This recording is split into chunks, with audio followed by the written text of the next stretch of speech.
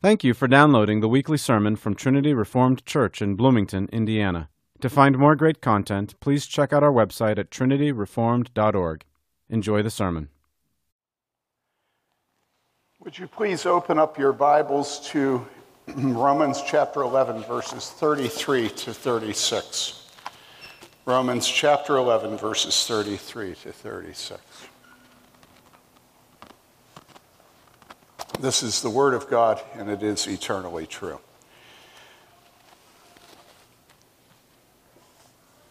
Oh, the depth of the riches, both of the wisdom and knowledge of God. How unsearchable are his judgments, and unfathomable his ways. For who has known the mind of the Lord, or who became his counselor? Or who has first given to him that it might be paid back to him again? For from him and through him and to him are all things.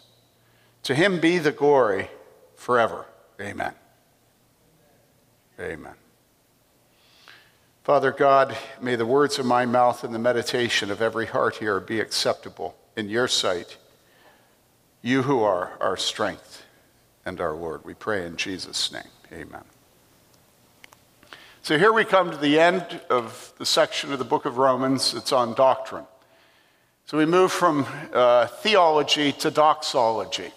We move from the study of the character of God and how he has planned and worked among sinful men from the beginning to worship, which is what doxology is. So because I'm a very sophisticated man, I decided to use the dictionary. And so I looked up doxology. And you know, a lot of pastors speak about doxology the way other people speak about passion and meta-narrative. And you know, if you've got a sophisticated pastor, he'll say, well, we have theology and we have doxology. And of course, it's very intimidating. You think, doxology, what's that? And so I thought probably I didn't know, so I looked it up in the dictionary. And in the dictionary it said, well, it's words of praise. And I thought, oh, okay, it's words of praise. All right, that sounds good. I'll tell them all that it's words of praise, you know. Then one of the definitions had, and I know this hasn't occurred to you because you're not as sophisticated as I am. One of them was praise God from whom all blessings flow. Praise him, all creatures here below. Praise Father, Son. Praise him above the heavenly host. See, I'm sophisticated. Praise Father, Son, and Holy Ghost. Amen. Doxology. I kid you not. It then hit me that that's doxology. You know, how many times I typed it into the order of worship, how many times I've sung it, you know. Oh, that's the doxology, you know. What we have this morning is the end of 11 chapters of the Apostle Paul writing under the inspiration of the Holy Spirit, teaching us the character of God. And we know the character of God through the revelation of his word in Jesus Christ, his Son. We know the character of God through the inspiration of the Holy Spirit of the Apostle Paul opening things up to us that we would not know otherwise. It goes on and on and on for 11 chapters. And at the end of it, we have this doxology. We have this praise, this worship, okay? Now, I want to do a couple of things. First of all, I want to show you some other places. The Apostle Paul is very good at doxology. Or another way of saying it is, the Apostle Paul is not a stingy intellectual. Stingy intellectuals never end up praising anybody but themselves. They're very, very zealous for the glory of themselves. They get it in journals, they get it in books, they get it at conferences, they get it by the positions they hold, and they may say a lot of truth, but have you noticed that proud intellectuals never give themselves to worship? Have you noticed this? You don't ever want to know anything about God that does not cause you to worship him. Now, if there's an alternative to it causing you to worship him, what would it be? Well, what it would be is to doubt him, to question him, to argue with him, to condemn him.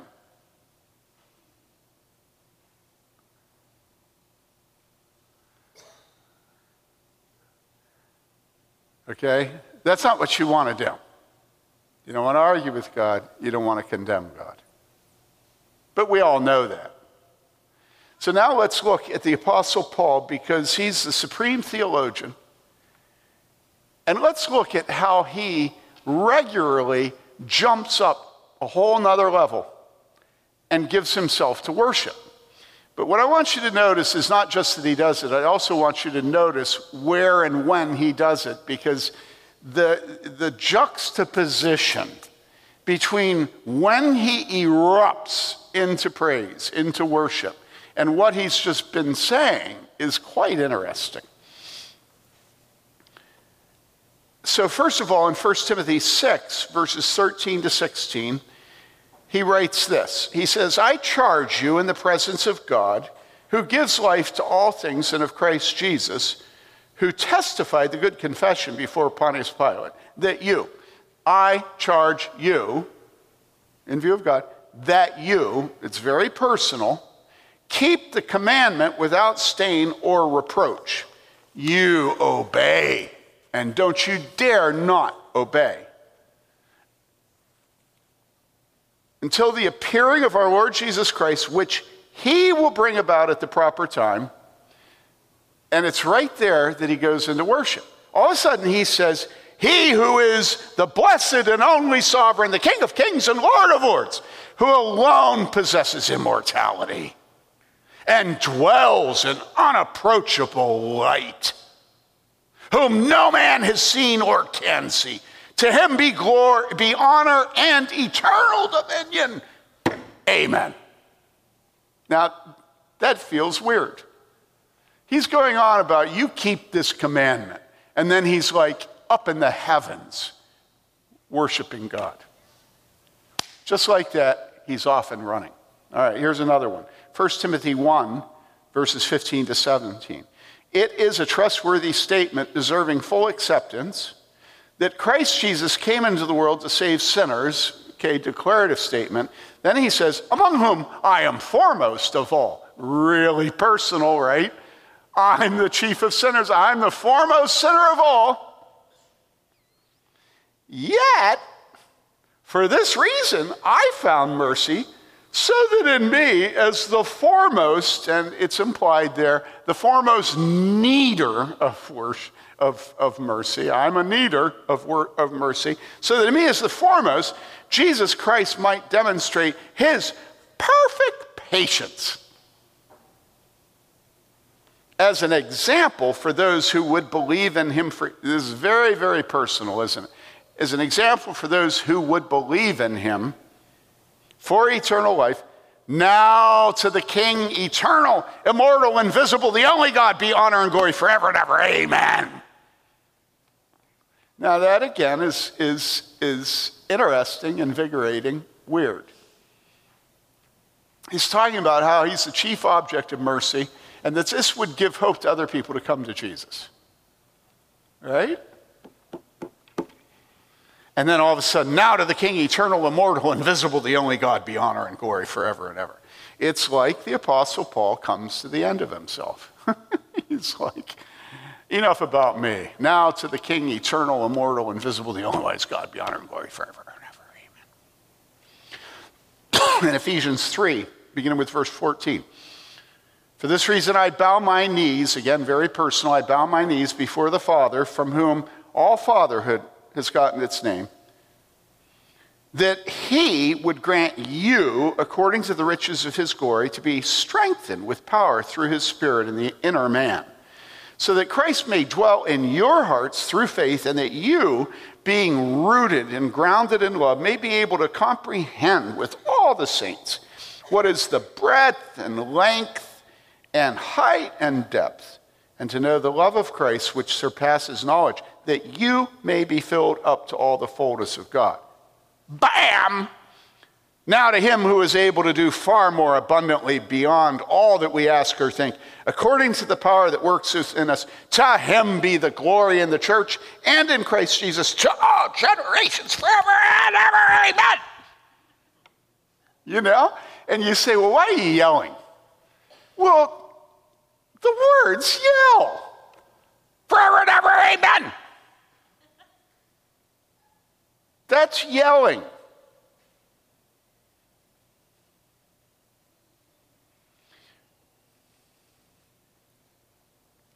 And so when I read this stuff and I look at the intensity of the Apostle Paul in his worship, okay, and what I keep picturing in my mind's eye is my father. And I picture my father at various times in our family life where it was time to be done with all the cavilling, with all the argument, with all the disrespect, with all the sin, with all the pride. In fact, it was time to be done with his wife. Now, I don't mean that he ever did that, but you could tell there was a time where my father's jowls would start shaking. And that was when the economy of the universe had been flipped upside down. And God didn't matter. And it was time to flip it back right side up so that God would be all in all. This is very typically a father thing to do. Fathers have an instinct for when the world has been flipped upside down. Do you understand this? Partly because they're able to maintain a little bit more distance from what's going on in front of them than mothers are. And so the father is able to observe and to have empathy and sympathy and all those pithy things. Okay? But also to be observing from the perspective of God. And typically, when they get to the point where they realize that the entire world has been flipped upside down, they become... Now, normally, fathers are very gentle, very reasonable, very sane, very rational, very logical, very empathy, very sympathy, very loving, generally. But sometimes, in their household, in an elders meeting, in a church, at a city council meeting, the world has been flipped upside down, and God is the one thing that doesn't matter. And a godly man, at that point, his jowls will shake. And what will he do? Oh, my goodness. Now, I've told you this story before. I didn't tell it in the first service, but I'm going to tell it now. We had a country church, and when I went to my first church, it had 18 people with the last name Summers on it. And that was out of like 90. And I said to Mary Lee, there are 18 Summers in this church. And I said, you know, I hope it goes well with the Summers. Well, we got there, and there, you know, as with every family, there were good Summers and bad Summers. Good winters, bad winters.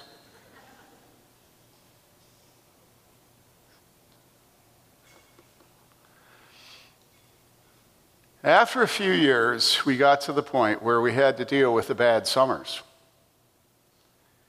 And we dealt gently with them. There was a man who would not come to church.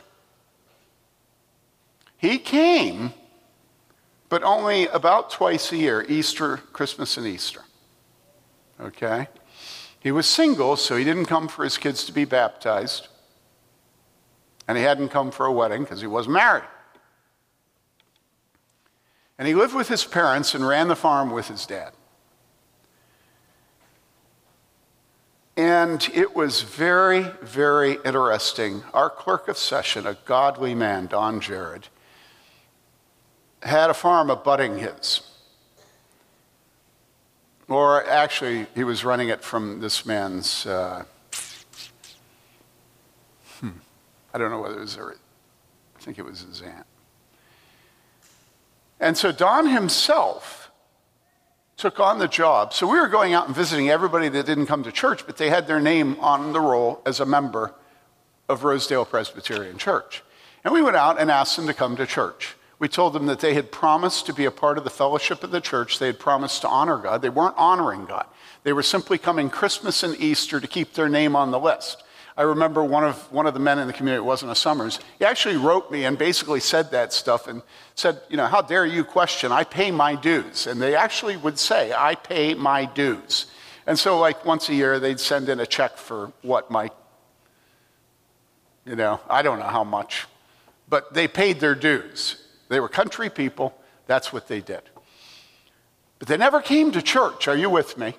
And so finally, after a couple of years of Don going over and talking to this man, appealing to him to come to church and honor God, the time came to put his name on something that was called the inactive list. And if you think about it, it kind of makes sense because he was inactive. It wasn't rocket science. And man, the minute he was warned that was what was going to happen. This was after a couple of years with working with him. The minute he was warned about that, this man and his parents and the relatives all had conniptions. And I'm not going to go into the details of that, but, he was a vet. The county psychiatrist had warnings for us about what this might do to his mental health, and certain deep things connected with his mental health that were designed to intimidate us to realize that it would be a violation of anything that was precious in America if we put him on the inactive list. But he wouldn't come to church, right? And so you know how these things shape up in a church, right? You can all feel it, It can be a school, it can be a church, whatever, And so sure enough, it shaped up. And there came the annual meeting. And the elders decided, given the intense opposition and hostility they were getting from this clan, that they would all sit up on the platform behind a table. Now, I'm just the moderator, all right? I just sit to the side and ask the elders to answer the people who are angry, because it's the elders that did it, And so I'm standing at a podium, they're sitting at a table there, and people get up and they say this, they say that, they say the other. It is intense, it is angry. And at one point, one of the women said, you're saying, say his name was John, you're saying John Doe isn't a Christian? John Doe fought in Vietnam. How can you say he isn't a Christian? It's an actual quote. The logic was impeccable. And I'm standing there, I'm 30 years, 31, 32 years old. Who's 32? Raise your hand. Okay, I'm you, and my insides have turned to jelly. This is my first church. I'm like, oh no, what do I do now? I'm blowing the place up. What's going on? Oh no, right, Richard? You know what I'm talking about. It's like, oh, but stiff upper lip, acted like I had everything under control. And there was the clerk of session giving an answer, and the Lord had revealed to him a 2-page document on the importance of vows that he read. It was just wonderful. And he was a man everybody respected. He was the best farmer in the area, had a bunch of harvester silos, tremendous good herd, and he was humble, and he was meek. Okay? Well, in that church was a man named Sam Westra. Sam Westra stood about 6'6", 6'7". He was 92 or 93. He had a little bit of a hunch by this time, or that's not a hunch, but stoop. And he wore a zoot suit. He had this wool suit, dark, and the coat came down to his knees. And he walked with a cane, and he drove a Plymouth Horizon. Any of you remember them? Yeah, it's like a Volkswagen Golf or a Rabbit, or it's like it's much smaller than a Kia Soul. Much smaller. And he never said much, but I went to visit him. I've told you this before. I went to visit him in his home. His wife had died recently. Everybody in town said that you could set your watch by him driving every day to see his wife at the nursing home, and he would go over and he would brush her hair. Now, do you love Sam? And he was a serious Dutchman. Few words, but you went in his house and he had a large print Bible right next to the phone. And the thing that gave me the most joy about him is that the Bible's pages were filthy. Most of my people, their pages were clean. You want a filthy Bible. You know what I'm saying, dirty, because you've used it so much. Sam was there during the congregational meeting. Sam never said anything, anytime, for any reason, ever. He was a man of few words. But for some reason, at the beginning of that meeting, I asked him to open the meeting in prayer. Well, have you ever heard a Dutchman pray? Seriously, have you ever heard a Dutchman pray? You know how a Dutch prayer goes? A Dutch prayer is something like this. Oh Lord, we bow down before you and humble ourselves. We are not worthy of one of your many mercies. We fear you, God. We adore you, God. May your name be, this is a Dutch prayer, okay? And so I asked him to pray. I'd never done that before. He gets up and he leads us in prayer, and it's a prayer like that.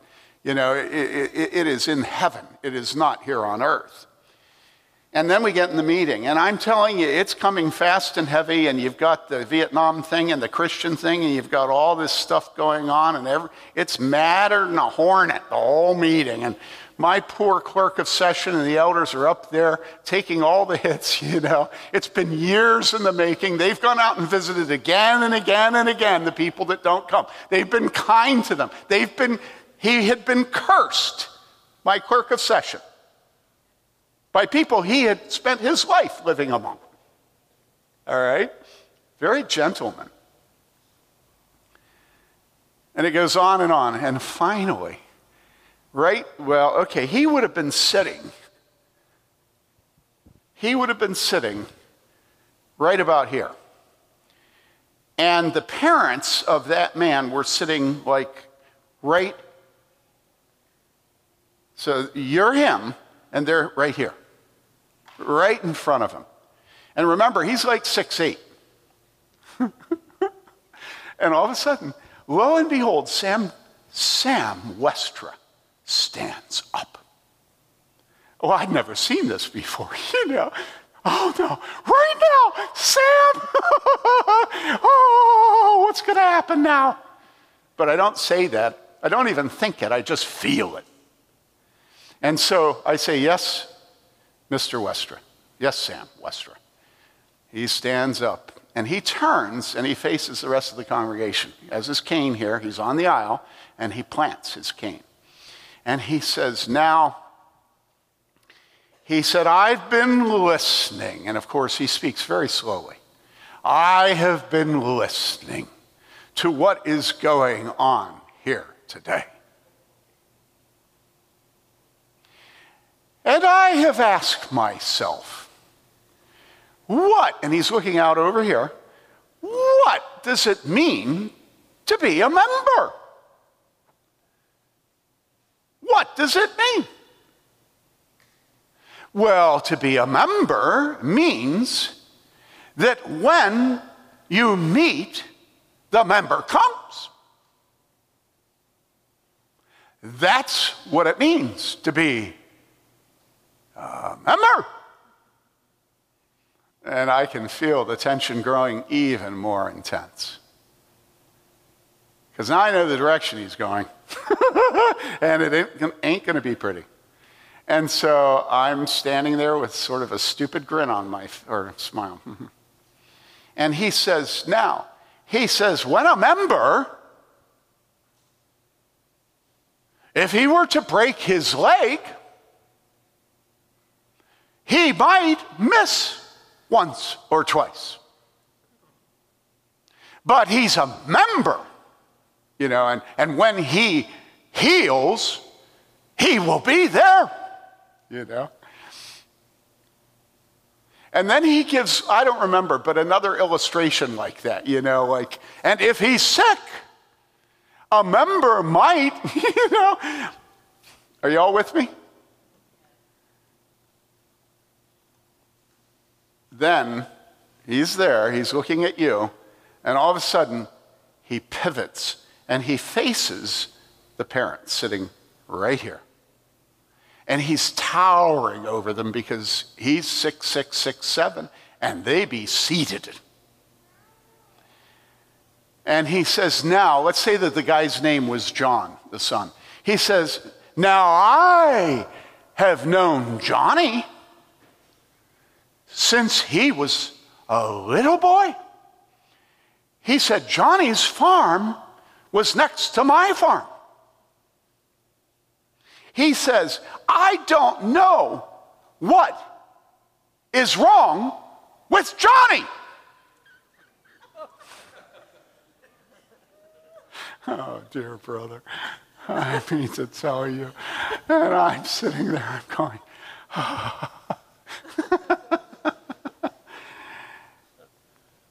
And then he said a couple of, maybe Johnny has a broken arm. Maybe Johnny has been sick. And then he takes his hand that has this cane in it, okay? And he's hawking over this couple. And he says, so here's the cane.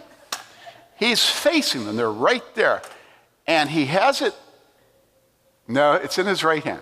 He says, now, I have had enough! Enough! I think he said it 3 times, shouting it. 6, 7.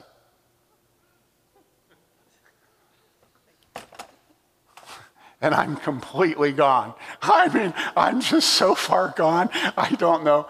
I just like, oh no, what do I do? Because of course when he said this is enough, the father of the church had seen that God had been relegated. And the father said, this will stop. This will stop. He got done. All he said was, enough, enough, enough. He yelled it. And then he sat down. And there I am, moderator of this meeting. And so I said, is there anybody else who would like to speak? That's what I said. And it was silent. And I said, all right, I would entertain a motion to adjourn. So moved. Second. All in favor, aye? Aye. All opposed, nay? Not a word. We are adjourned. I was jello. I was jelly. I was a cream puff. I was smashed. The next Sunday, there were 47 people there. Over half the church never came back. Okay? Over half the church never came back.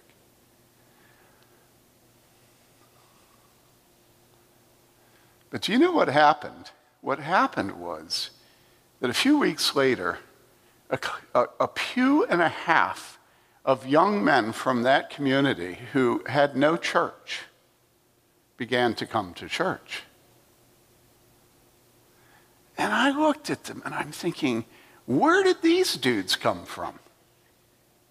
Do you remember what John Wesley says? John Wesley says, you know, if you have a fire, people will show up to watch.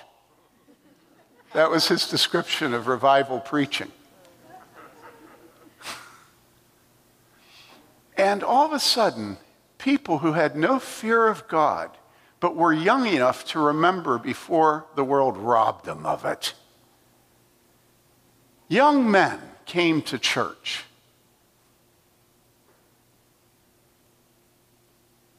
Now, you heard the Apostle Paul's worship. He has gone through the most gnarly truths that you can imagine in the book of Romans. You with me? And they start gnarly, and they only get gnarlier as you go through the book of Romans. Okay? They start with the wrath of God has been revealed against all ungodliness. Which of us has faith for that to be our gospel message today? The wrath of God has been revealed against all ungodliness. And then, because the Jews are feeling superior to the Gentiles, he then takes on the Jews. And he says, you people are no better. As a matter of fact, you're worse.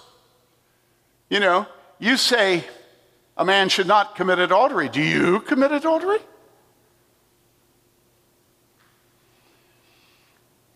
And he moves through the doctrines. This one. You know, he opens up God's plan of salvation. And what is God's plan of salvation? God's plan to save us is his intense denial of our self-righteousness. He says God will not honor your good works. You do not have anything to contribute to the righteousness of God. And then we say, oh yeah, I do. And he says, no, you don't. And we go, but I have a little bit. He says, you have none. We say, but what am I supposed to bring? And he says, you come with that scandalous cornerstone that you despise, which is the righteousness of faith. And we go, no, I don't want to bring the righteousness of faith. I want to show you my costume jewelry. There's not one real stone in the lot of it, you know. It's all fake. It's all colored glass. We're bringing our bling to God, and God keeps saying, I hate your bling. And we say, yeah, but doesn't it make me look good? God says, no. It is defiance of my son. You tell me that my son's work was not needed? Are you serious?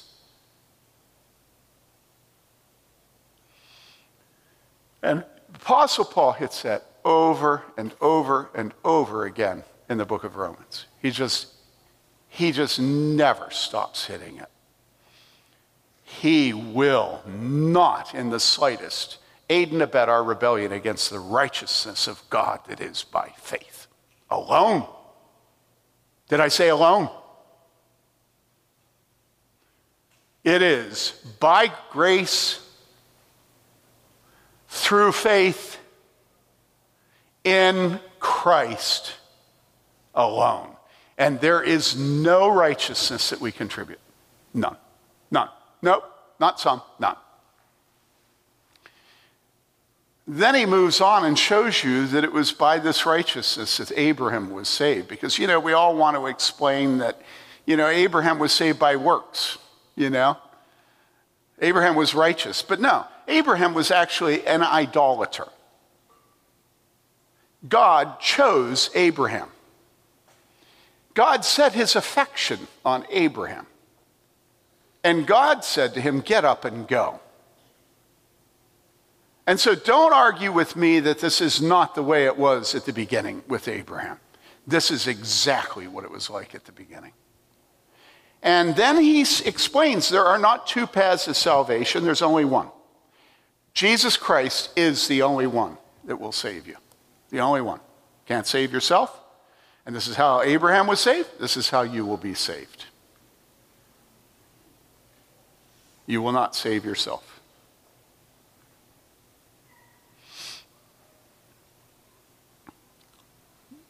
Well, once he's really hit us with the doctrine of justification by faith alone in Christ alone, a completed work applied to us by the Holy Spirit. Done. Done. What do you think he has to do then? Well, we're weasels, aren't we? We're such weasels. And so about the time that we're okay with God choosing to save us by grace alone, through faith alone, in Christ alone, we then come back at him, and what began with Jesus turns around to us, and we're about ready to tell people to get circumcised and to be circumcised ourselves, and we began with the Holy Spirit, but now we're off and running on our own. And so he goes into sanctification, and he says, listen, you may not sin that grace may abound, which of course, if your mother gives you some cookies and gives you kisses and maybe she's mad at her husband, and so you take advantage. You got your mom. Hey, Mom, what are we having for dinner? And so the minute we know that it's by grace alone, through faith alone, in Christ alone, we then turn around and sin that grace may abound. And we say, well, don't you want grace to abound?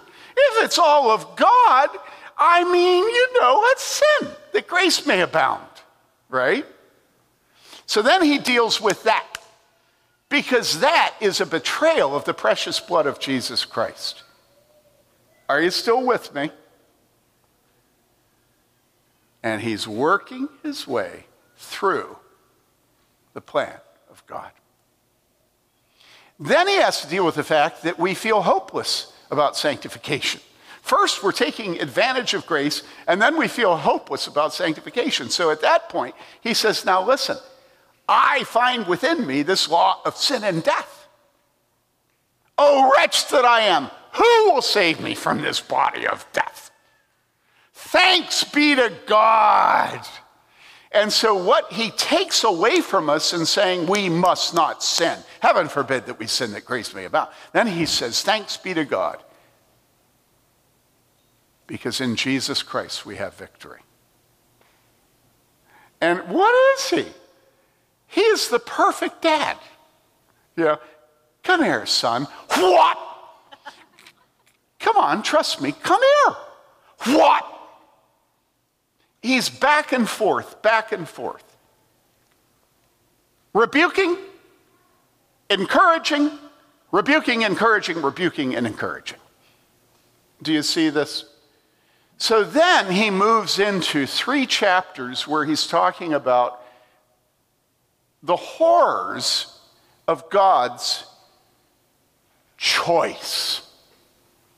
Choice.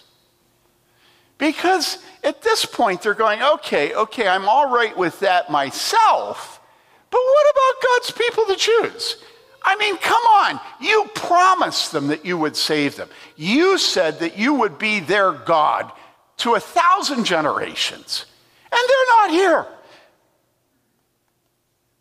And so he says, listen, this is God's plan, and doesn't God have a right to have his plan? Doesn't God have a right to have his plan?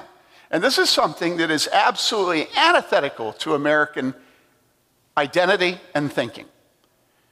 Again and again, the men that write about this, fathers in the faith from past centuries, what they say over and over again at this text is, God is the creator. And it is the prerogative of the creator to do precisely what he chooses to do. And it is the requirement of the creature to give him glory whatever he does. That's not something that you learned in public high school. But sadly, that's not something you learned in a classical school. And that's not something you learned in homeschool. Unless you had my mother for a mother. Who her whole life she spent relegating me. You have no idea how far down you can be relegated by Mary Lou DeWalt Bailey. You know? Greatest privilege of my life. And they keep arguing with him, telling him that he has to follow their shabby, pathetic sense of fairness and justice. They keep arguing with him. And so the Apostle Paul says, doesn't the potter have the right to do with the clay what he wants?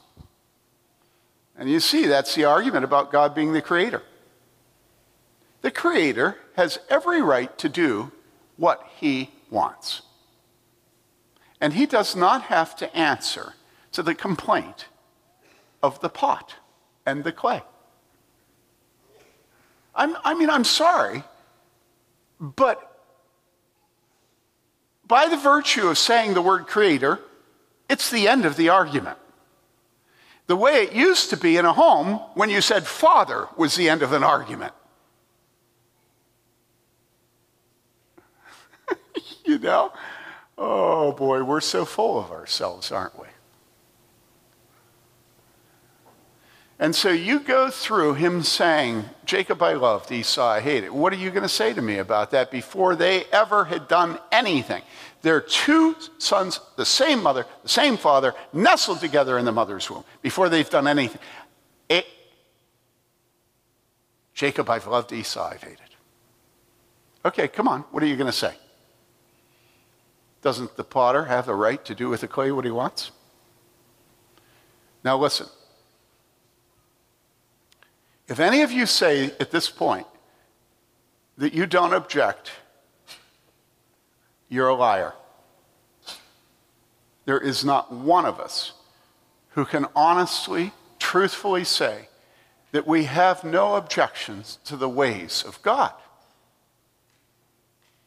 Don't argue with me about this. Every one of us has objections to this. We do. You know? I do.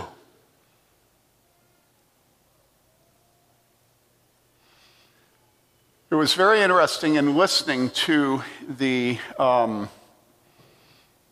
different fathers in the faith who have written on this. I was driving back from a meeting last night down in Kentucky, and so I had it all in my email programs, cut and paste, and then push buttons, and it played on my speakers, right? And it was very interesting. These are godly men. And several of them said things that kind of shook me. One of them, who's almost my favorite, it's not Calvin, I won't tell you who it is, but one of them said, you know, without evil, are you ready for this? Without evil, many of God's perfections would never have had a good display.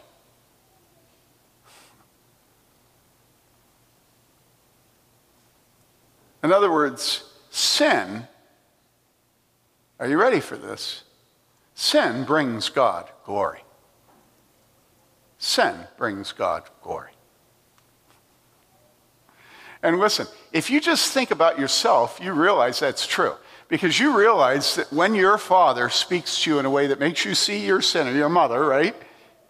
That it humbles you, And that sin ends up glorifying God because you return to the place that you should be in. You're humbled. And a lot of us, it takes our sin for that to happen. Right? Right? I mean, honestly, how does a guy get humbled without sinning? I mean, I'm laughing because I've heard so many of you say this to me privately or to us as pastors, So, I'm saying it publicly. We don't normally say this. Sin sets in stark, beautiful relief the mercy of God. How does the mercy of God get displayed without sin? Now, I know you don't like me saying that, but it's a simple question. Answer it. You can see how the omnipotence of God is displayed simply in creation. He doesn't even need men for that. You can see how the wisdom of God, you can see all kinds of God's perfections perfectly displayed without sin. But how does God's mercy? And I would say, how about his love? Okay? We can all see how this opens up the horizon of the perfections of God. Right? Are we going to really say it would be the same world if the Son of God had not been born of a woman, under the law, been humiliated and crucified? Would we know all the character of God if that had never happened? Jesus says that it's the man who has been forgiven much who loves much. Who would we be without sin? How much would we love God without sin?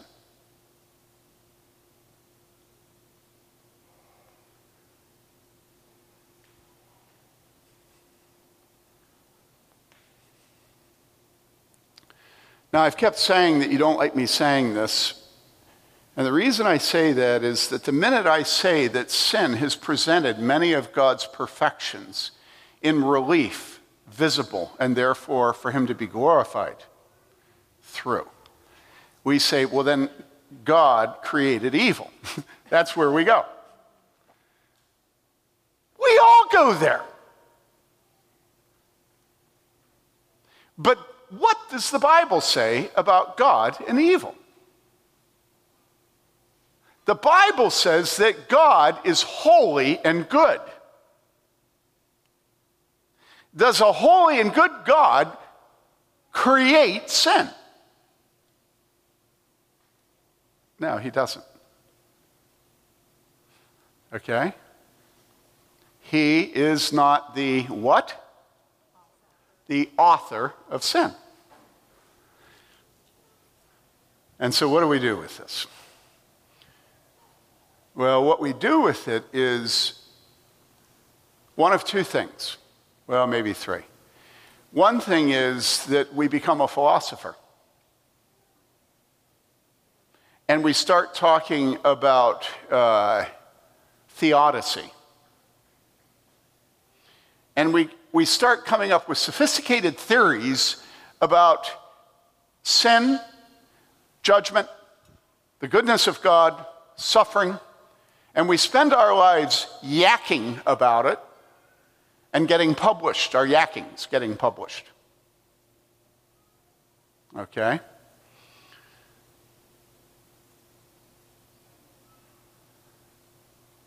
And listen, you may think that I just have an attitude towards scholars. And I have both an appreciation and an attitude, that's true. But I tell you that most of the men that write on this text who are godly warn against philosophy at this point. So I'm not original. In fact, what one of them says is, philosophers say that the point of existence is happiness. In fact, he says all philosophers say that the goal is happiness. Well, if you study utilitarianism, you know that they say that what is right is that which causes the greatest amount of good, happiness, for the greatest number of people. And once you have that philosophical position, then you completely understand Papa Joe Stalin killing 50 to 100 million last century. It's just that you take the short perspective and he takes the long view. And if we're going to end up with an enlightened existence of all mankind in the world, it's a small sacrifice to kill 50 to 100 million if you can end up with utopia. Are you with me? What has been done in the name of utilitarianism in this world? Every baby that dies, dies to protect the happiness of man. And God says he hates the bloodshed of the innocents. The calculations of philosophers are utterly wicked. I'm not saying there aren't any godly philosophers. We all know David Talcott. But let's not act as if one swallow doth a summer make. Okay? But most of us just take a leap into sort of double talk and insecurity and fears and shutting off our minds and having dialogue with ourselves and being susceptible to accusations of other people against the God that we love and coming up with schemes whereby we can protect the dignity and glory of God and yet still protect his prerogatives, which of course is a fool's errand, you know. I mean, have you had fun, you know, trying to deny what Scripture plainly teaches in order to protect God? It doesn't work.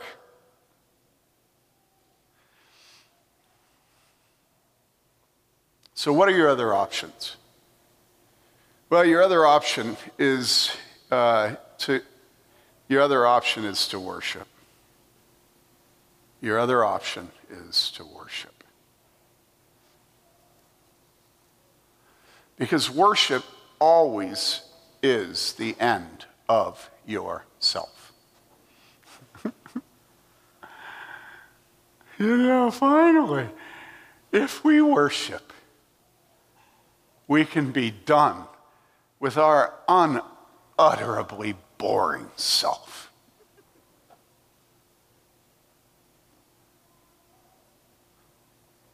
Aren't you sick of yourself? Oh my goodness, I am. Isn't your wife sick of you? And is your husband sick of you, dear sweetie pie? And children, your mother is sick of you. She really is. She kisses you.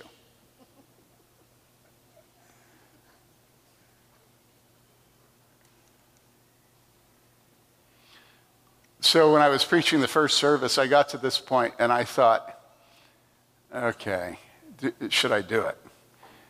I thought, yeah, I'm going to do it. But then I had to decide between Tim Bailey, Jody Killingsworth, and Max. And I chose Max. He was sitting right there. And I said, you know something? I'm going to let you in on a secret. Max is sick of you.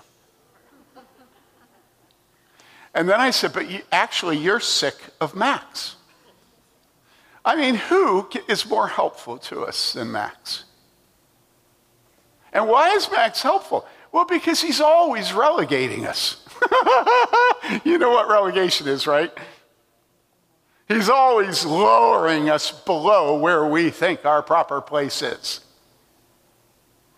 And as I said this about Max, and everybody's laughing because he's here, and everybody knows it's true. We're all sick of Max, right? I mean, Max is the guy that looks at me when I confess my sins to him, and he says, shame on you. And he is right.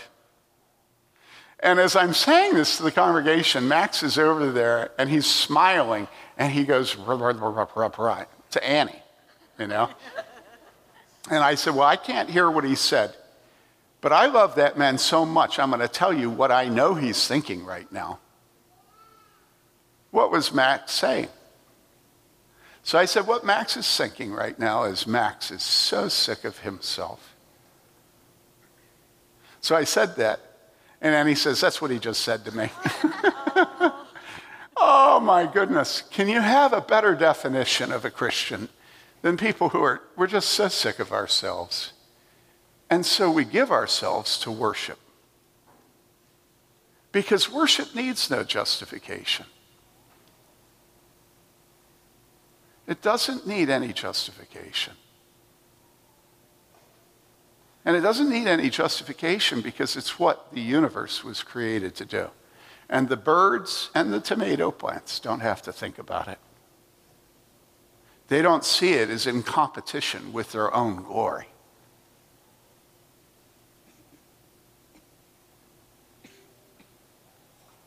Oh, my dear people. God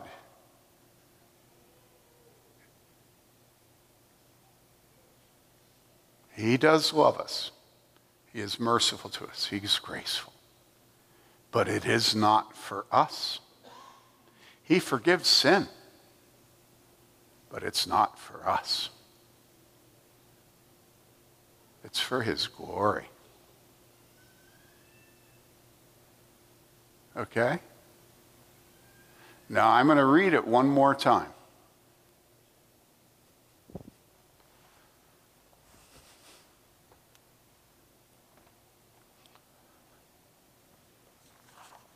This is how the doctrine of the book of Romans ends. Oh. Is that how it ends?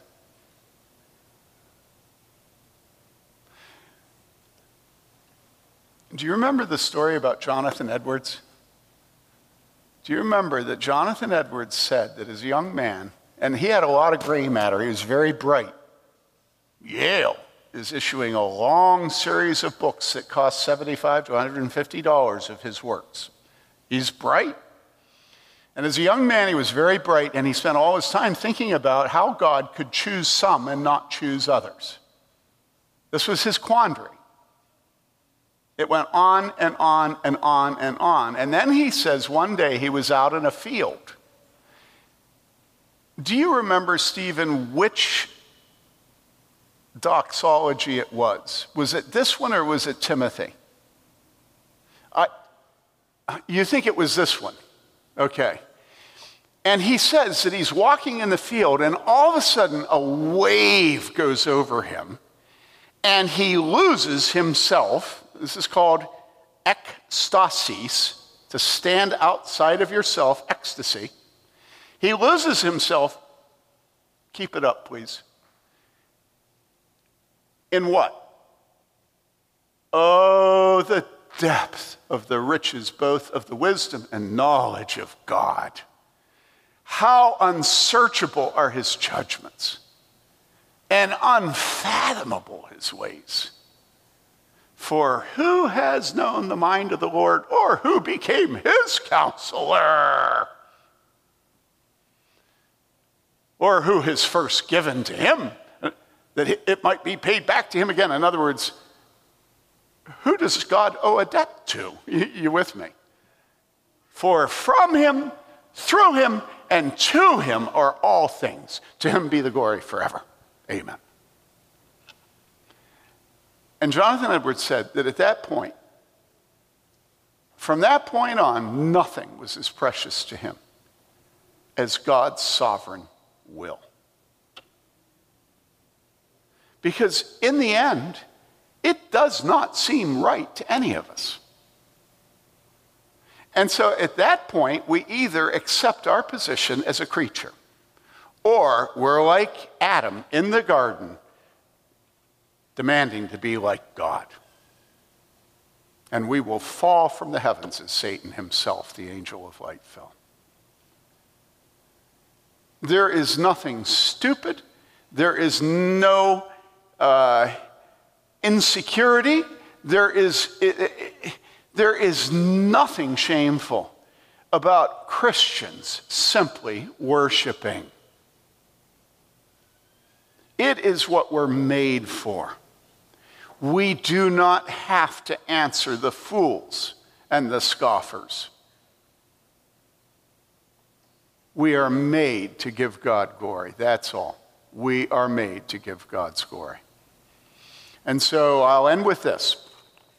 You look at yourself, you look at the way you dress, you look at the way you talk about yourself, you look at how people relate to you, you look at the discomfort or the comfort that you bring into a group of Christians, and you ask yourself whether your life is giving glory to God or glory to yourself. If you give glory to yourself in your life, you are not a Christian. It is impossible for Christians to live their lives stealing God's glory. We can't do that. And so you ask yourself how you worship on Sunday morning. I watch you.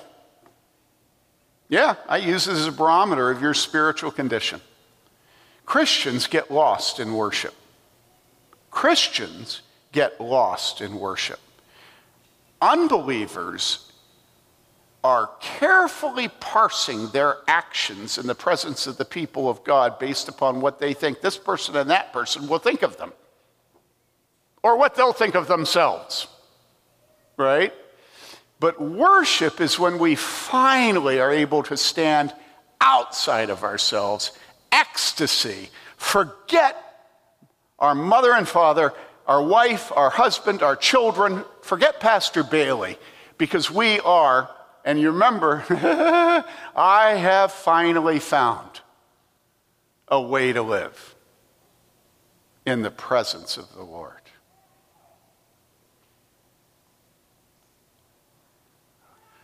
Let's close our worship with prayer and singing glory to him. Our Father God, we are so weary of ourselves.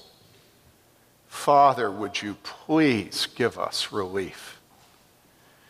Would you open our eyes to the glory of your sovereign decrees? Would you give us love for your choice? Would you cause us to abhor the filthy rags of our own righteousness? And would you not unite us under the cross of your blessed Son? We pray in Jesus' name.